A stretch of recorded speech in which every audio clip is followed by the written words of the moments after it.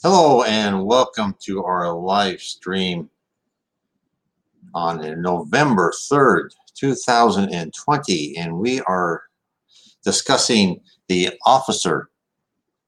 He's talking about a church in hell. Now, this is the officer. We've talked about this for quite a few weeks. And first, we come and we have a live stream every Tuesdays and Sundays at 5 p.m. Eastern. So please subscribe to the channel, hit the bell, hit the thumbs up, and that way you can be notified if you hit the bell of when we live stream. Of course, it's every Sunday and Tuesday. And we've been live streaming about the officer for a while. It's a very interesting account. It was done by a medium, J.S.M. Ward, and he went into a space apart in heaven where the officer was there and gave him his whole story. Now, the officer was a very, not a nice person. He'd be the first one to tell you that. He's very intelligent and focused. And it was like his story of after he died. He went on the lower zone, which is the face of the earth, and he did some bad things. He went lower. Then he dominated other people. He was in charge of an army. He took over half of a city in hell. Then he went back to the earth, did more bad things, went further down, and he kept saying that, hey, no matter where I was, all I could think of is how could I be on top, right? And so he would just do more evil than the other people around him to get on top. Of course, it didn't work eventually, and finally, the spirit will put him in a section of purgatory. There's no such thing as hell according to Spiritism. It's all temporary, and it went so he was completely isolated and it was dark, and then he just the spirit world figured out, okay, we've given you hint after hint after hint. Now there's no one around to dominate. You can't be worse than that person because it's only you. And then he finally started rising up. So we've been talking about him then slowly rising up and going to different cities. And then he went to an outpost made by, higher spirits from some level of heaven, and where he's trying to be better. And they're kind of showing him how we can get out of these different levels. So let's start. So he said, we journeyed for some time till we came to a cave, and here I found quite a number of men fast asleep. Strive as I would, I could not wake them. This surprised me, for till then I had not seen anyone asleep in these realms. Having no bodies, we do not require sleep. I questioned my guardian angel, who had now drawn much nearer to me. He looked very sad as he replied, Son, these men were who stoutly maintained that after death there was no life.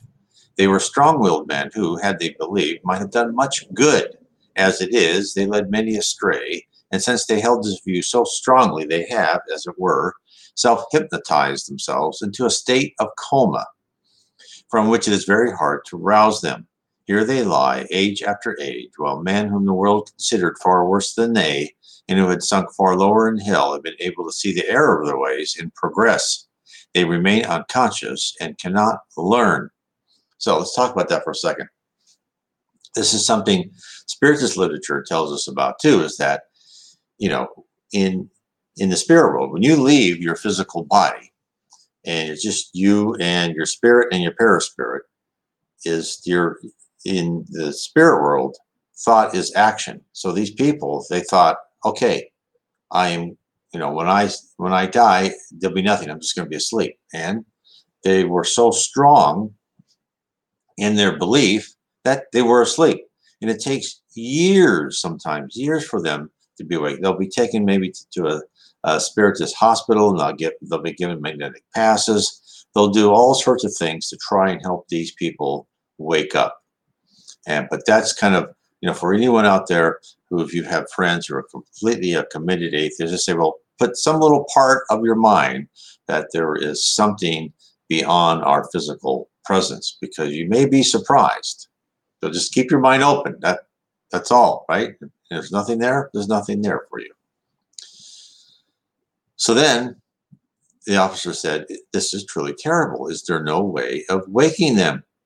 And then my guide said, well, after long ages, the spell grows weak. Then there come to them great messengers of light, who after much striving do succeed in breaking through their sleep and rousing them. At length we reach a place of deep chasms and crags, and after wandering along the base of a range of these cliffs, we came in sight of a narrow, slippery stairway. And as we did, suddenly a figure came hurtling through the air and fell to the ground in front of us. It sprang to its feet and fled away in the darkness, and was soon lost to sight among the crags and chasms. "Who is that?" I inquired of my guide. He goes, "Oh, some unfortunate creature who has offended against the traditions of the 6th Division. They pride themselves on their respectability there, and those who offend too deeply are hurled forth by the outraged inhabitants. Self-righteousness is the besetting sin there. They love to judge their neighbor and to spread scandal. But look, there is light of the rest house, and soon you will be able to judge for yourself what manner of men dwell in the 6th division of hell." This is what makes it so interesting, because he just goes through all these different levels of hell and sees how these different groups of people react. And this all, this medium is not a spiritual medium. So that's why I'm going to this book and giving you the spiritual interpretation and the confirmation of what is being written. But in spiritism, it's when you pass away, you go to where you belong because of the law of affinity. And the law of affinity is like groups with like. So if you're a nice person, you're honest, right? You go with those type of people, probably in one of the levels of heaven. If you're a con man or woman and you lie and cheat and steal, well, guess what? You go with other people like you. It's not like you're on earth where you're in this mix of really nice people and not so nice people. You are with people like you. Now, that is kind of a key to how the spirit world turns people who have ill intentions to make them decide, I don't like to be this way. Why?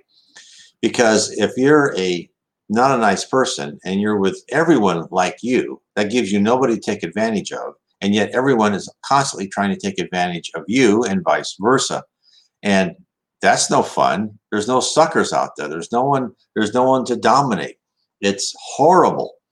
And that's how these people finally go, okay, I don't like this. Now, it takes a long time. Changing your character and your attitude is much more efficient when you're on earth in a physical body, because that's when you're in a physical body. The spirit will definitely gives us in this diving suit that is, has blinders on, and we really can't do much. We can't change things with our mind. We can't volitate, meaning move by the speed of thought. We can't create things by thought. All of that, right? And of course, in the spirit world, you never grow old. You're not sick. You can't die. And on earth, all that happens. So it makes it more immediate. The emotions are stronger. That's why you're on earth, right? You're here to have strong stimuli come at you, and you're hopefully as bare as necessary to have that affect you so much that you'll actually make foundational changes in your character and your personality. So then they went, and he said, well, how painful was the climb up that long flight of stairs? But ever the beacon light grew stronger. Till soon it illuminated a path. Though the light hurt, yet I bore it stoically, and we entered the haven of refuge. We stayed but a short term in this rest house, which was a large one, before continuing our journey. Once more the fog engulfed us, and we seemed to turn to the right, and soon I saw the gray mass of a city. Now, when he says the fog engulfed us, what he's saying is it in the rest area. In the rest area, it's brighter, right? Because the spirits are used to it. They're used to having some light. Now you grow accustomed to the really dim light. This is the further you go down, the dimmer it is in the dark abyss, as they call it in the spiritist literature. He calls it hell, but it's really a type of purgatory. But it gets very dark. The sun does not go much into there. So the city had a high wall on the side overlooking the great precipice. And it was from one of the towers of the wall that the man we saw fall into the 5th division of hell had been cast. The town considered for the most part a modern-looking houses of the dreary, respectable type that one sees in many London suburbs. Some attempt was evidently made to keep the place moderately clean, and this was the first division in which this had been attempted. So now he says a London suburb. So he was there in the he was there, and this is probably one of the divisions of what he calls hell's purgatory.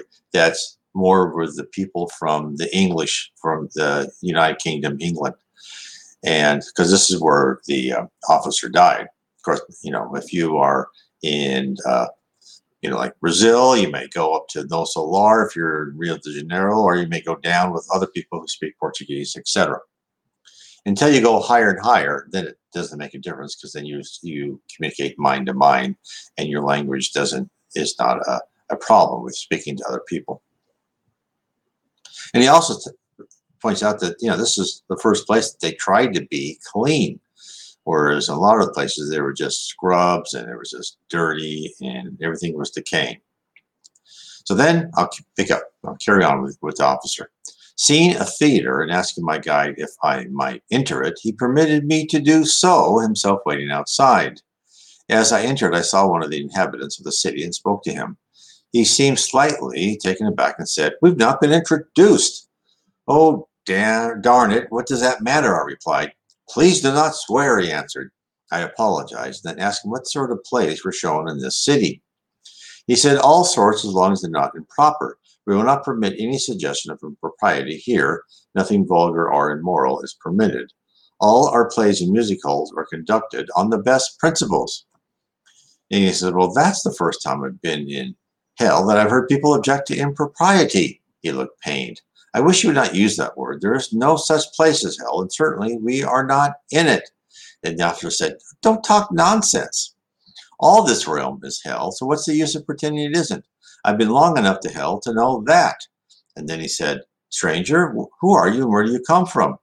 So I told him briefly my history, and as I went on, he slowly drew away from me, and at length he broke in with, "That's enough, thank you. Either you are a liar or a villain. I know perfectly well I'm not in hell. I suppose I'm still on earth, but anyway, I never have associated with scoundrels, and I'm not going to begin now. Good day, and let me give you a piece of advice," which I do out of the kindness of my heart.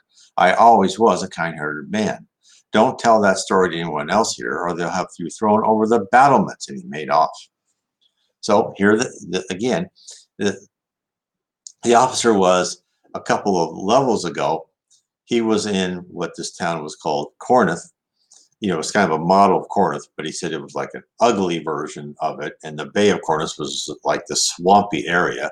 And he went and talked to someone. He goes, "What city is this?" "Well, this is Corinth." He goes, "Well, it looks horrible." He goes, "Well, that's because the gods don't like us, because we found a way to be immortal." He goes, "Well, you're not immortal. You're in hell." He goes, "No, I'm not. We learned how to be immortal." He goes, "No, you're in hell." So it just shows, just as I've been in mediums meetings, and I've read in other spiritualist literature, so forth, when people pass over from their physical, life, many do not recognize they are dead. They are spirit form. Now, why is that? Because their paraspirit looks like them as they were on earth, because you're created out of these three components: the spirit, the paraspirit, and the body. So when you die, your body is gone. But what stays with you? Well, it's your paraspirit. So the paraspirit, what the para is, it's a connection between the spirit and the body, and the paraspirit covers the body and actually ties into every cell and organ. And of course, it corresponds, paraspirit is divided into the 7 force centers, just like chakras. The Hindu system and the Buddhist system is, they were correct. They knew what they were talking about. And so when that body decays, your paraspirit still has the facade of that body. Now your spirit's kind of inside your paraspirit. Your paraspirit is your facade. Of course, when you're first born, your paraspirit does will make some modifications and kind of control your gestation period in the womb and as you're a child growing up. So, but when you're free of that, then, but you still, you know, you're not like a ghost where you put your own hand through your body, right? Now, if you were on the lower zone, you could go through walls and buildings if you knew how to. They're actually trained that in one of the first levels of heaven. They talked about in the book I've been talking about on Sundays, where they train you to go through walls. But because, you know, this is all the things in the spirit world are all logical constructs. So, and if you have a will enough and you know how to do it, you can just go through whatever you want. It's no big deal. But if you don't know and you haven't been trained, you think they're solid. You think yourself is solid. So these people he's meeting, they all think, well, I'm not in hell. I'm in a great place. They accept. It shows you how adaptable many humans are. So let's go on.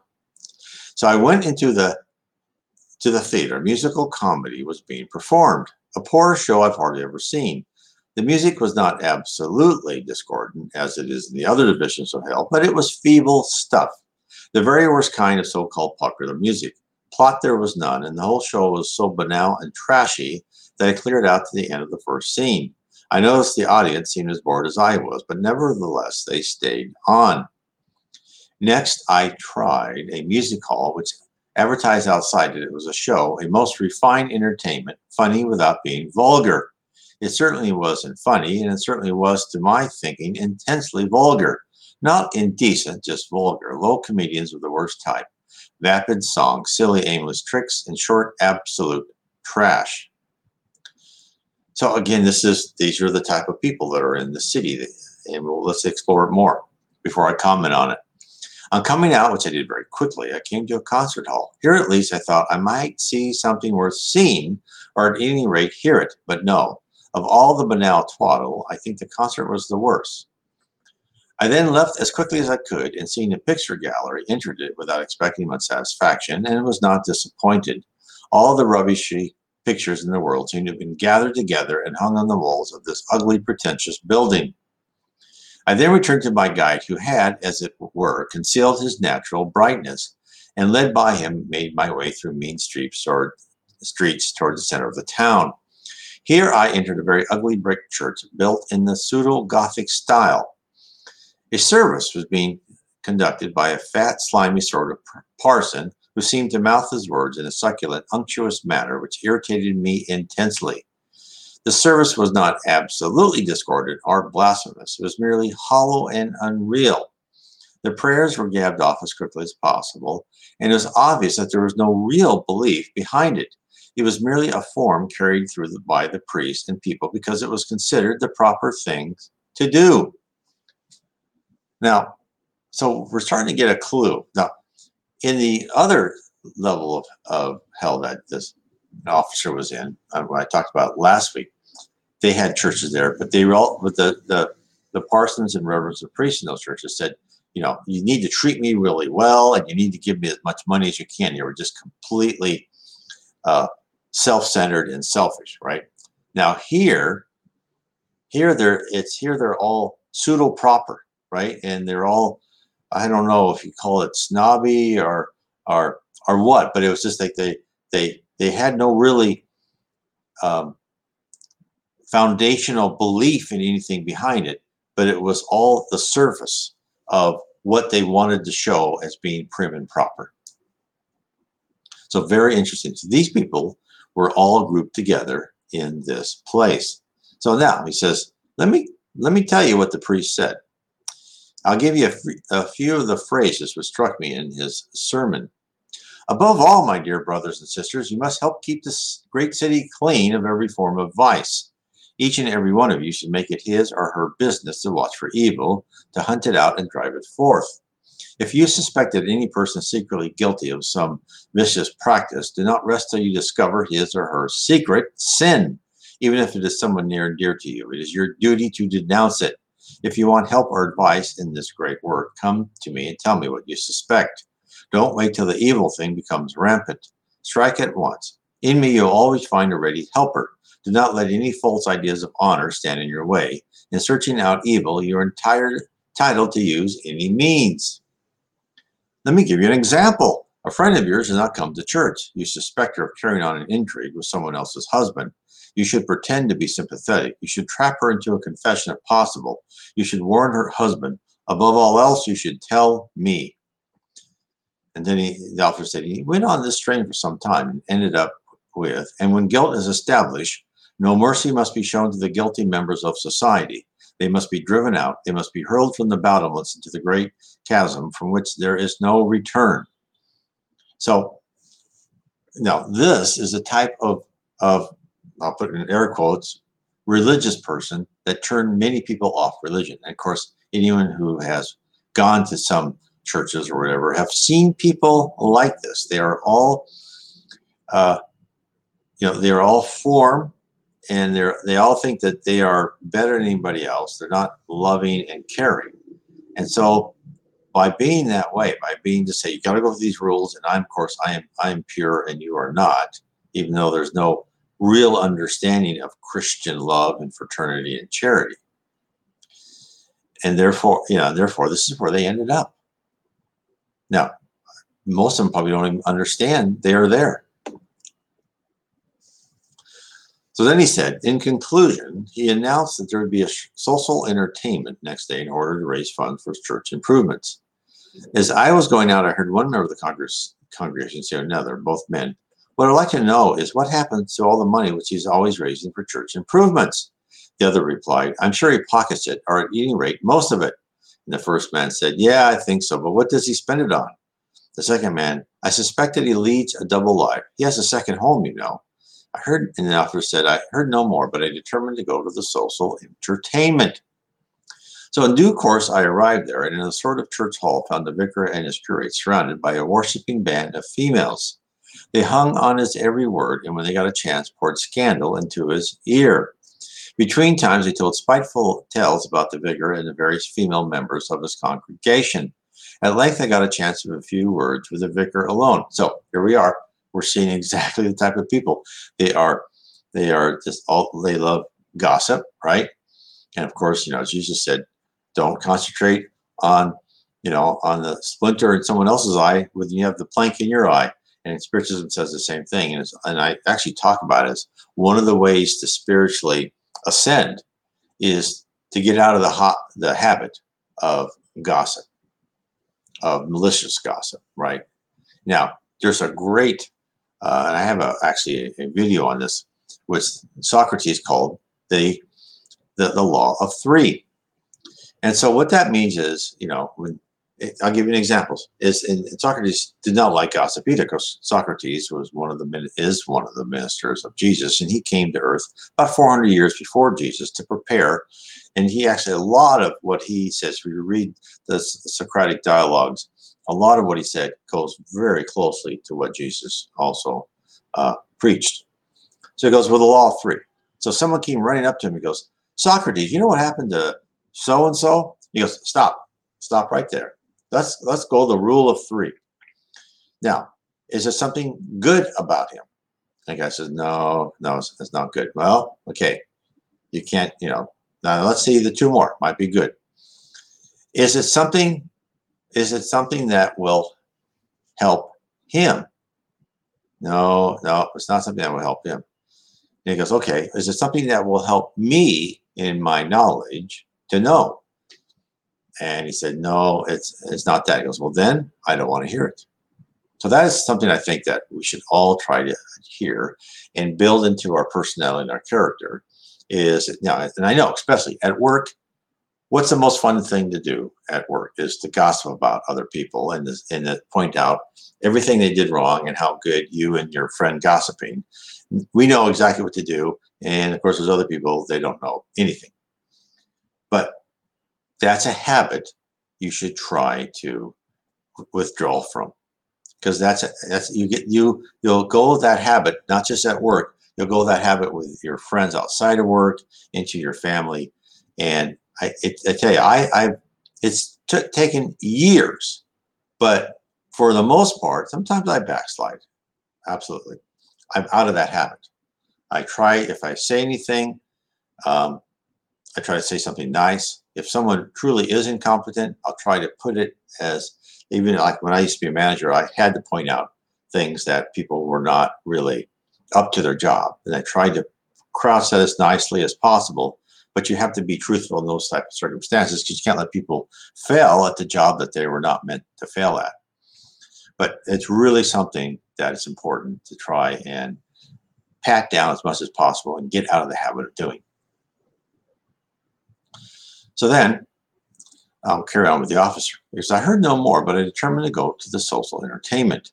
In due course, I arrived there and in sort of church hall found the vicar and his crate surrounded by a band of Washington females.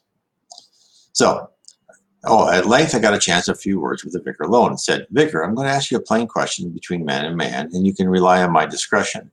Do you believe in the truths of the Christian religion which you have to teach, or are you, like so many learned divines, personally convinced the whole thing is a myth?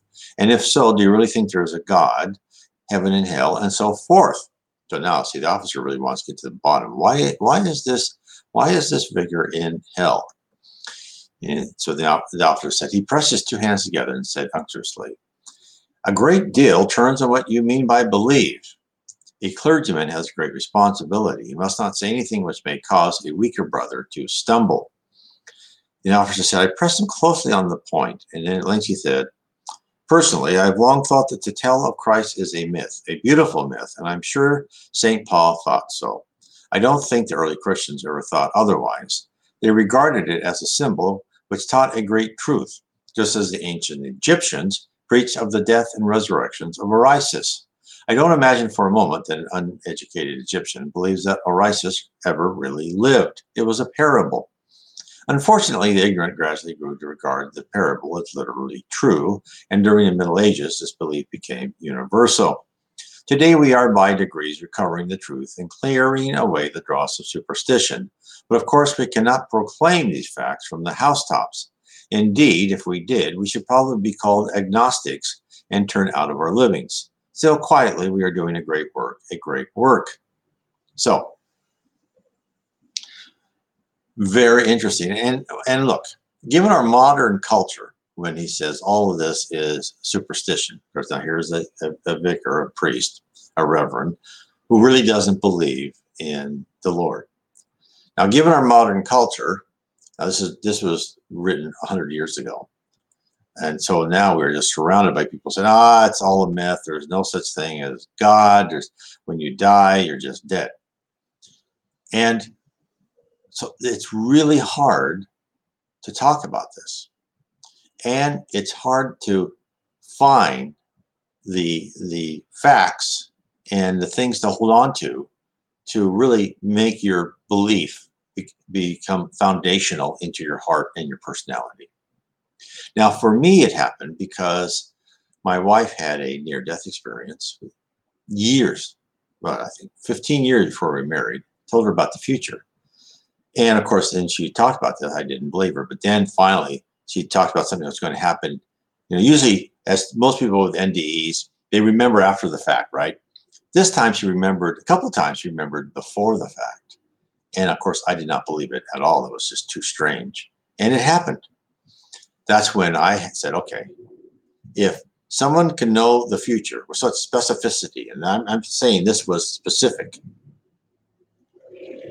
then there has to be something above us guiding what we're doing. And if there's a spirit world, there has to be processes, there has to be management, people in charge, organization, everything. This is not like the heaven that is kind of fuzzily believed in by most Christians, right? Is you kind of go there and it's the Elysian fields. So it has to have something more. I mean, look, I've always been more of a concrete. I've not been really that much of a spiritual person. And I always thought it has to be something that I can get my hands onto. And this is what Spiritism does for you. It really gives you actionable information. And I talk about this in my book, Heaven and Below. And I have a series of free books based on a lot of what G. Bowen wrote. But I take information from spiritist mediums from all sorts of places, and talk about what is heaven? How is heaven organized? Who is Jesus Christ? He's the governor of our planet. He is he's the CEO, the governor. He's not just this wonderful carpenter who came to earth for 32 years or so. No, he's much more. Heaven is real, and we are immortal souls. But these are the things that you have to have some sort of sign or signal for you to latch onto to understand that yourself. Now, some people actually, I shouldn't say it, you have to, because some people are spiritual and they see things. They'll look at the sky, they'll look at the scenery, and they'll just know that God is in everything. I was never that type of person. I was always, oh, that's the scenery. In fact, my mother was embarrassed to take me to church. When I was in the little Sunday school, and they had these books, and they had, and I was like 4 or 5, I can't remember how old I was, and they had this book here's a giraffe, and it had a picture of Jesus, kind of impressing over the giraffe. And they go, and that's Jesus in the giraffe, and here's a hippopotamus, or here's a dog, here's a cat. And there's always a picture of Jesus is in the cat. And in the last page, they had a mirror. Now we were sitting in a semicircle with about 3 mothers on top going us through this book, and my mother was one of them. And I was at the end. And so the first person said, okay, well, tell us who's in that. And they looked at the little cheap mirror in the end of the book, and they go, oh, that's Jesus in me. The next person said, oh, that's Jesus in me. These were bright, little kids. Got to me, and I said, that's me, right? The lesson went right over my head. And my mother goes, and so, and basically she put up with this for years. And then finally people would say, and then of course, when I was in church, our reverend, the greatest guy ever, I mean, the spirit world must put me in contact with him, because he really is a saint. In fact, I think he was canonized. And we used to go on vacations with him. The nicest person. So when he would come down the aisle, this is Episcopalian, and I turned around and said, Mom, God's coming down the aisle, because to me, he was God. And of course, then the ladies after the church, they go, oh, we're so sorry, Mrs. Foster, your son is special. And, amazingly, after a little bit of that, I never had to go to church again. I was able to play with my army men on Sundays all by myself, which was a great thing for me. So that's my spiritual history. And I had to have a 2x4 hit me over the head for me to look up and get out of my materialistic behavior. I was always trying to be honorable, although I've done things that are dishonorable, absolutely. And I've said things and I've done things that are not good at all, which I deeply regret. But I wasn't ever an active thief or someone like that, or tried to, steal money from people. But, it took that for me to get out of my little rut. But anyway, so this is where Spiritism, and of course, let me show, Spiritism was first codified by Allan Kardec in the 1850s. And what he did, he was in these mediums meetings, and he said, oh, and of course, he was not spiritual at all either. He didn't believe any of this stuff, but then things were happening that had him question it. So then he wrote a series of 1,019 questions. But what he did is he didn't just give them to one medium. He gave them to multiple mediums who didn't know about each other in different geographical areas. And he didn't put it in his book unless the answers were the same or very similar. And then he goes, okay, there's something happening here. How can this be? Because I know this one medium in Paris doesn't know what the medium in Frankfurt, what the questions I asked. They're not talking to each other. So how can this be? And that's why the Spirits book, you can get it on PDF. I would recommend it completely. The other book that you can get on PDF is, I have this on my site, nwspiritism.com. You can download this on PDF for free. It doesn't cost you anything. It gives you an introduction to Spiritism, and it tells you many things about it. It tells you the basic tenets and principles. We are immortal souls. We live through many lives, reincarnation, in our quest to become pure spirits. And, karma is real. Every action has a reaction. That's kind of the basic the basic tenets. And the spiritualists, if you could sum up very succinctly what spiritism, what doctrine you should follow, and they said, always follow the golden rule, right? Do unto others as you would have others do unto you. So again, download this book. It's free on PDF. Hopefully that it's just it's like 90 pages or something. It will give you a quick introduction. If it piques your interest, then carry on. If not, no harm, no foul. So let me continue on with the officer. So anyway, so the Reverend is telling them, yeah, he just thinks it's superstition. So then the officer said, if then the whole of Christianity is based on a parable, of what use is the church? And then he said, of the very greatest, my friend, is a great moral force. That is what it was originally intended to be. And in that sphere it can be of the greatest benefit. I foresee a long life of useful work for the church when freed from all the superstitious accretions which have attached themselves to its ancient form. Many men who at present are disgusted at what they regard as pure fables will rally to it as great social factor for the moral uplifting of the masses. I think some people are inclined to lay too much stress on its social value and overlook the importance of its moral influence, but they are materialists. Thank heavens I am not one of them. So of course he is a materialist, but he doesn't recognize himself as that. And these are the type of people who are there.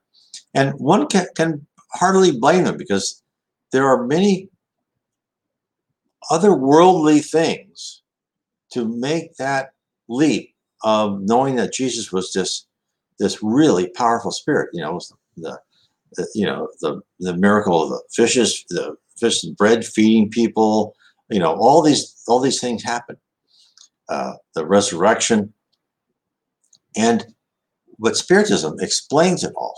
And this is what is really interesting, is that you can understand, like, okay, now that I understand the workings of the spirit world, the fact that these things are possible makes perfect sense.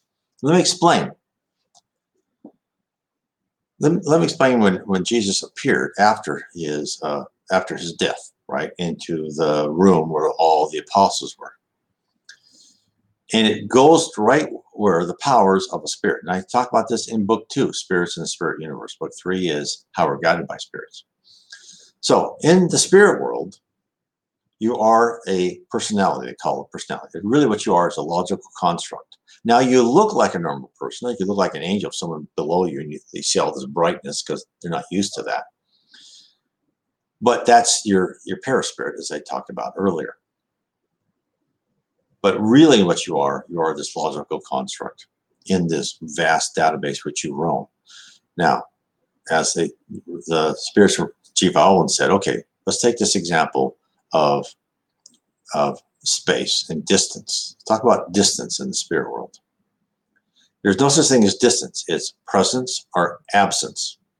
He said, now, how did Jesus get to the room where the apostles were and he showed himself to them? What Jesus did is this very high spirit. He's a pure spirit. Through his force of his mind, he changed the environment in which he was in. He changed the state. Now think of a video game. And think of your avatar in the video game.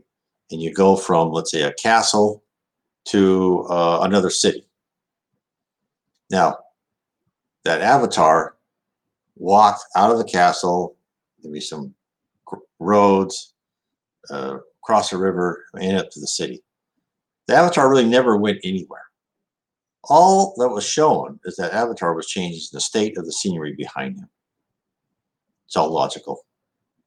Same thing in the spirit world. This is what's so fantastic, believe. And that's why I talk about the logical and data points, but yet I also try to use geometrical shapes and forms, because it can do both. And in fact, in this logical personality spirit, you are given the ability to interpret this data as forms, and what you see is forms, unless you're a very high spirit, probably like Jesus.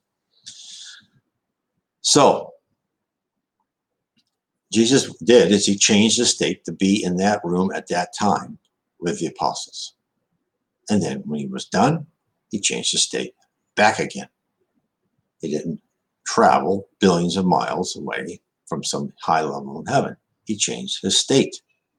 So these are the things. This is what Spiritism starts explaining to you. That when you are a spirit, and as you go higher and higher in the spirit hierarchy, you become more energy and less matter. So the people in the lower zone, where the officer is now in this vision of hell, they're pretty dense compared to the officer's guardian angel. Now, the officer's guardian angel, what he did to make him appear like other people, he willed himself to be more dense so he can show himself. Now, if the guardian angel didn't want to, he could get back to his normal form and he'd be invisible. Now, we on Earth, we don't see any of this. And the Spiritism tells us we don't see about 1/8 of the world around us. We don't see any of that. We're just, our eyesight, our hearing, we can't see it unless for some people very talented who are mediums. And so we are in this simulation of, in this physicality. And why are we here? Is we're here to change our character and our personality to become better spirits. Why do we need to become better spirits? Why do we need to have, when I've said, stop gossiping, right? Don't lose your temper, be nice. Because as you go higher in the spirit hierarchy, guess what? You become more and more powerful. You use your mind to create things. You use your mind to create temples, houses, buildings, oceans, mountains. Jesus Christ was a member of the community of pure spirits. They created the solar system, the earth, the moon. So that is why this absolute, to us, omnipotent power of someone, a high spirit like Jesus, we too shall have that power someday as long as we keep learning and striving. So that is the great mundane secret of why we're here, why there's chaos on earth, everything. And that's why it's hard for this pastor on this church to believe these fables, because you hear about Jesus walking on water and these type of things. Well, a very high spirit can manipulate the environment around him or her. Amazing. And once you understand what the physical world is, the physical world is a subset of the spirit world, then it's like, I understand. It's programmable. And if you're like this, it's like you're a coder inside the computer, and you can change the code as you're walking through the database, as you're walking through, within the operating system. Then it begins to explain everything. And thank heavens that inside this sphere, it's full of love. That our wonderful God has given us an atmosphere of love and free will. And if you want to know why there's chaos on earth and there's bad things happen, because we have free will to do stupid and dumb things and bad things, so we can learn from that. Because God doesn't want a bunch of spirits who are cookie cutters. They're all the same. He wants very unique personalities that are wonderfully intelligent and creative, and yet also honorable, fraternal, and charitable people. That is what we're at. That is the great truth of where we live.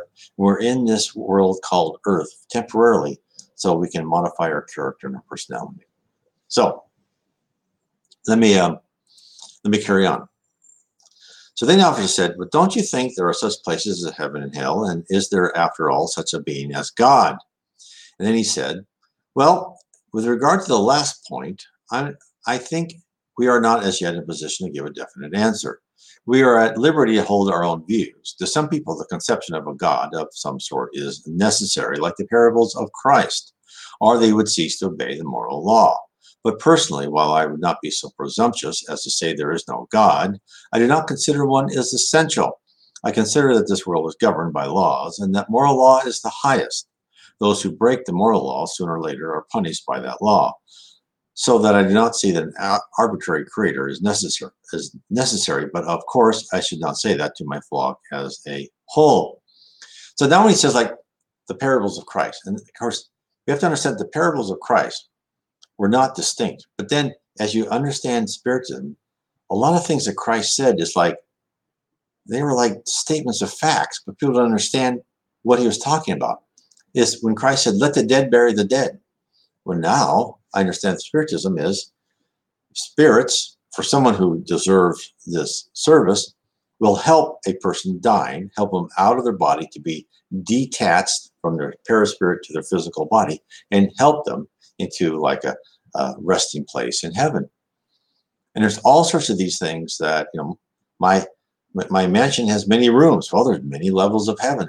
The universe is full of different places. Of course, you have to be reborn again. Well, he didn't mean reborn as in baptism.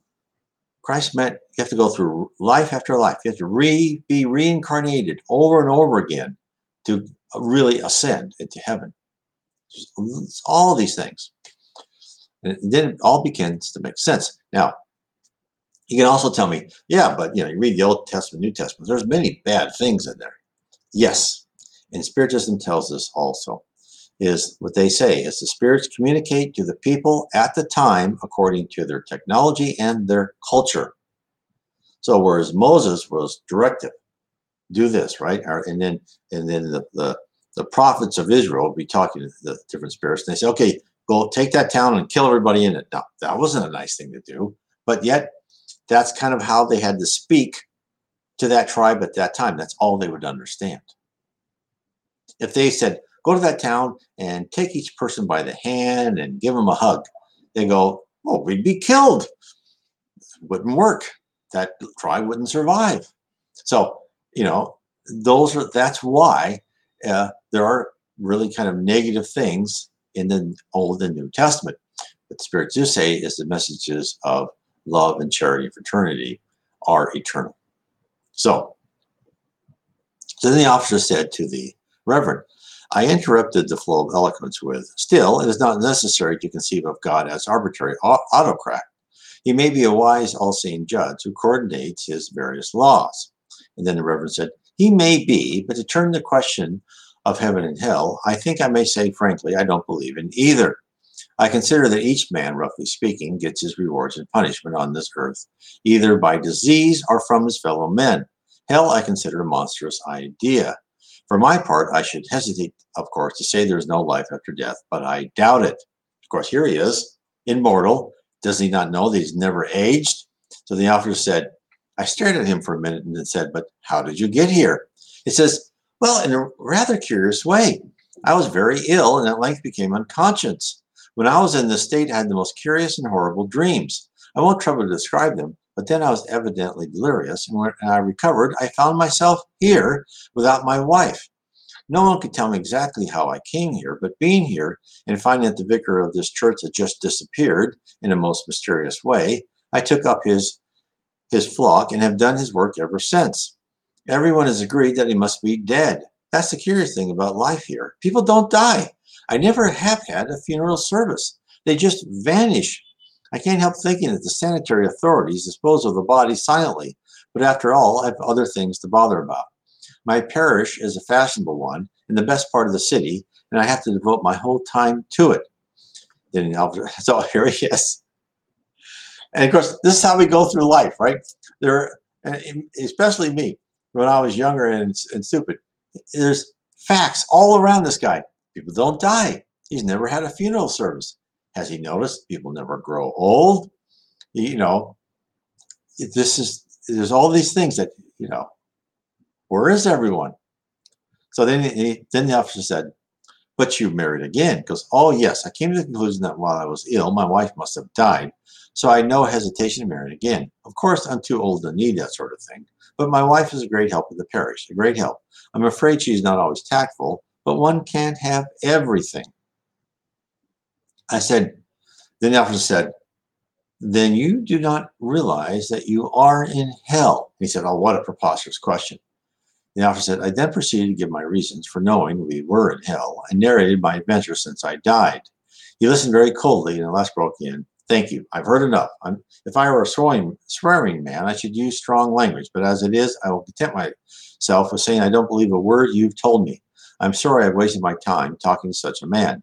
If you're not a liar, then by your own showing, you're an unmitigated scoundrel. Good day, and I should advise you to leave the city as soon as possible. For although I shall myself not denounce you, being a humane man, others will certainly discover your true character, and then you can expect little mercy." He left me, and a moment later began to tell the two women who hurried up to him all about me. So I thought it best to depart without undue delay. So that's the end of today. So here he was in this very, interesting. The officers just all finding these things that people will have the, um, you know, they'll create the environment that they want to create out of their own minds, and they'll deny facts and figures that they'll want to deny, and they'll create this mirage, and we all do that. We all. And this is one thing that I think people should do all the time, is that once every night, or like Benjamin Franklin used to say, every night. I do that. I'm not that disciplined. I do it try as often I can. But analyze what you've done. Analyze, am I fooling myself? What am I doing, good or bad? What do I have to improve on? And try to step out of yourself and try to look at yourself truly. And it gets easier as you try. Because we all love ourselves, and we all, like, for instance, as I'm writing a book, I look at that, oh my God, that's a brilliant paragraph, of course. Then I'll read something else and go, oh, I'm not that good, right? I need to improve. And we all need to analyze ourselves truthfully. Now, we shouldn't go there, and we shouldn't obsess over our mistakes. The Spirit Joanna de Angelis, and this is in the book's Psychograph by Devaldo Franco, has a lot of good advice. And actually, I talk about a lot of her good advice in my book, How to Live Inner Peace Through Spiritism, which is the steps of how we should improve our character and personality so we can ascend into heaven. And this is based upon a 24-step writing by Andre Luis. And I went through each short stanza, and I said, what did Andre Luis mean? What does the spirit world mean by that? And how do you achieve that? It's really about improving ourselves. So, but to get back to my point is, we shouldn't sit there and go, oh, I'm so stupid. And I'm guilty of this too. And just over and over obsess about when you've done something wrong in the past. No, the Spirit Joanna de Angelis says, look, when you have things like that, analyze and say, I'm not going to do it again. And if you do it again, say, I'm not going to do it again. Just keep trying and improving. But put that problem, take that arrow out of your quiver, shoot it out into the forest, and never think about it again. But just analyze yourself and try to improve. That is what we need to do. The more we try to castigate ourselves and punish ourselves for doing something stupid, she goes, in reality, that reinforces that bad behavior, because you think by punishing yourself that you are excusing that behavior, and therefore you're not really trying to root it out of your inner personality. You're actually saying, okay, I paid for that behavior. I can go on. And then it's like, oh, I can do that again because I know how to pay for that behavior. No, it doesn't work. Don't whip yourself or knock your head against the wall, anything like that. It's actually counterproductive. Because the whole thing while we're on earth is to take out our primitive emotions, hate, jealousy, right? Gossip, sarcasm, right? I was like the biggest sarcastic guy in the world. Take that out, replace that with love and charity and fraternity. Now, what I'm saying is, when I say love, fraternity, and charity, I don't mean, you have to be this meek person that takes anything from anybody. No, you have the right to be focused. You should not be angry, but you can be indignant and use your force of your will to be indignant and say, no, I'm sorry, that's not going to happen that way. That's not allowed. I'm not going to put up with that, right? But you don't have to yell or scream. You say, no, that's not going to happen. Because you have to be indignant to get things done to a certain extent in this earth, because people will just walk all over you. So that doesn't mean you have to be a milquetoast at all. And of course, that's what Jesus meant when he means the meek will inherit the earth. He didn't say the meek of how we interpret meek. He really meant the culturally civilized person who knows how to get things done, how to motivate people, how to organize, how to treat others with dignity and respect, and yet still insist on certain things being accomplished. That is what Jesus meant. And that's how they interpret it in the Gospel According to Spiritism. It's a great book, by the way. So anyway, I want to say to everyone, thanks for being here tonight. If anyone has any other comments, whatever, give me a comment. I'll be happy to answer. I'm here every Sunday and Tuesday at 5 p.m. Eastern, United States time, because I have people all around the world listening to me. Leave a comment on the YouTube video. I will post this also on BitChute. And of course, again, please subscribe and hit the like button and the bell. Anyway, I want to say God bless to everyone. Good night.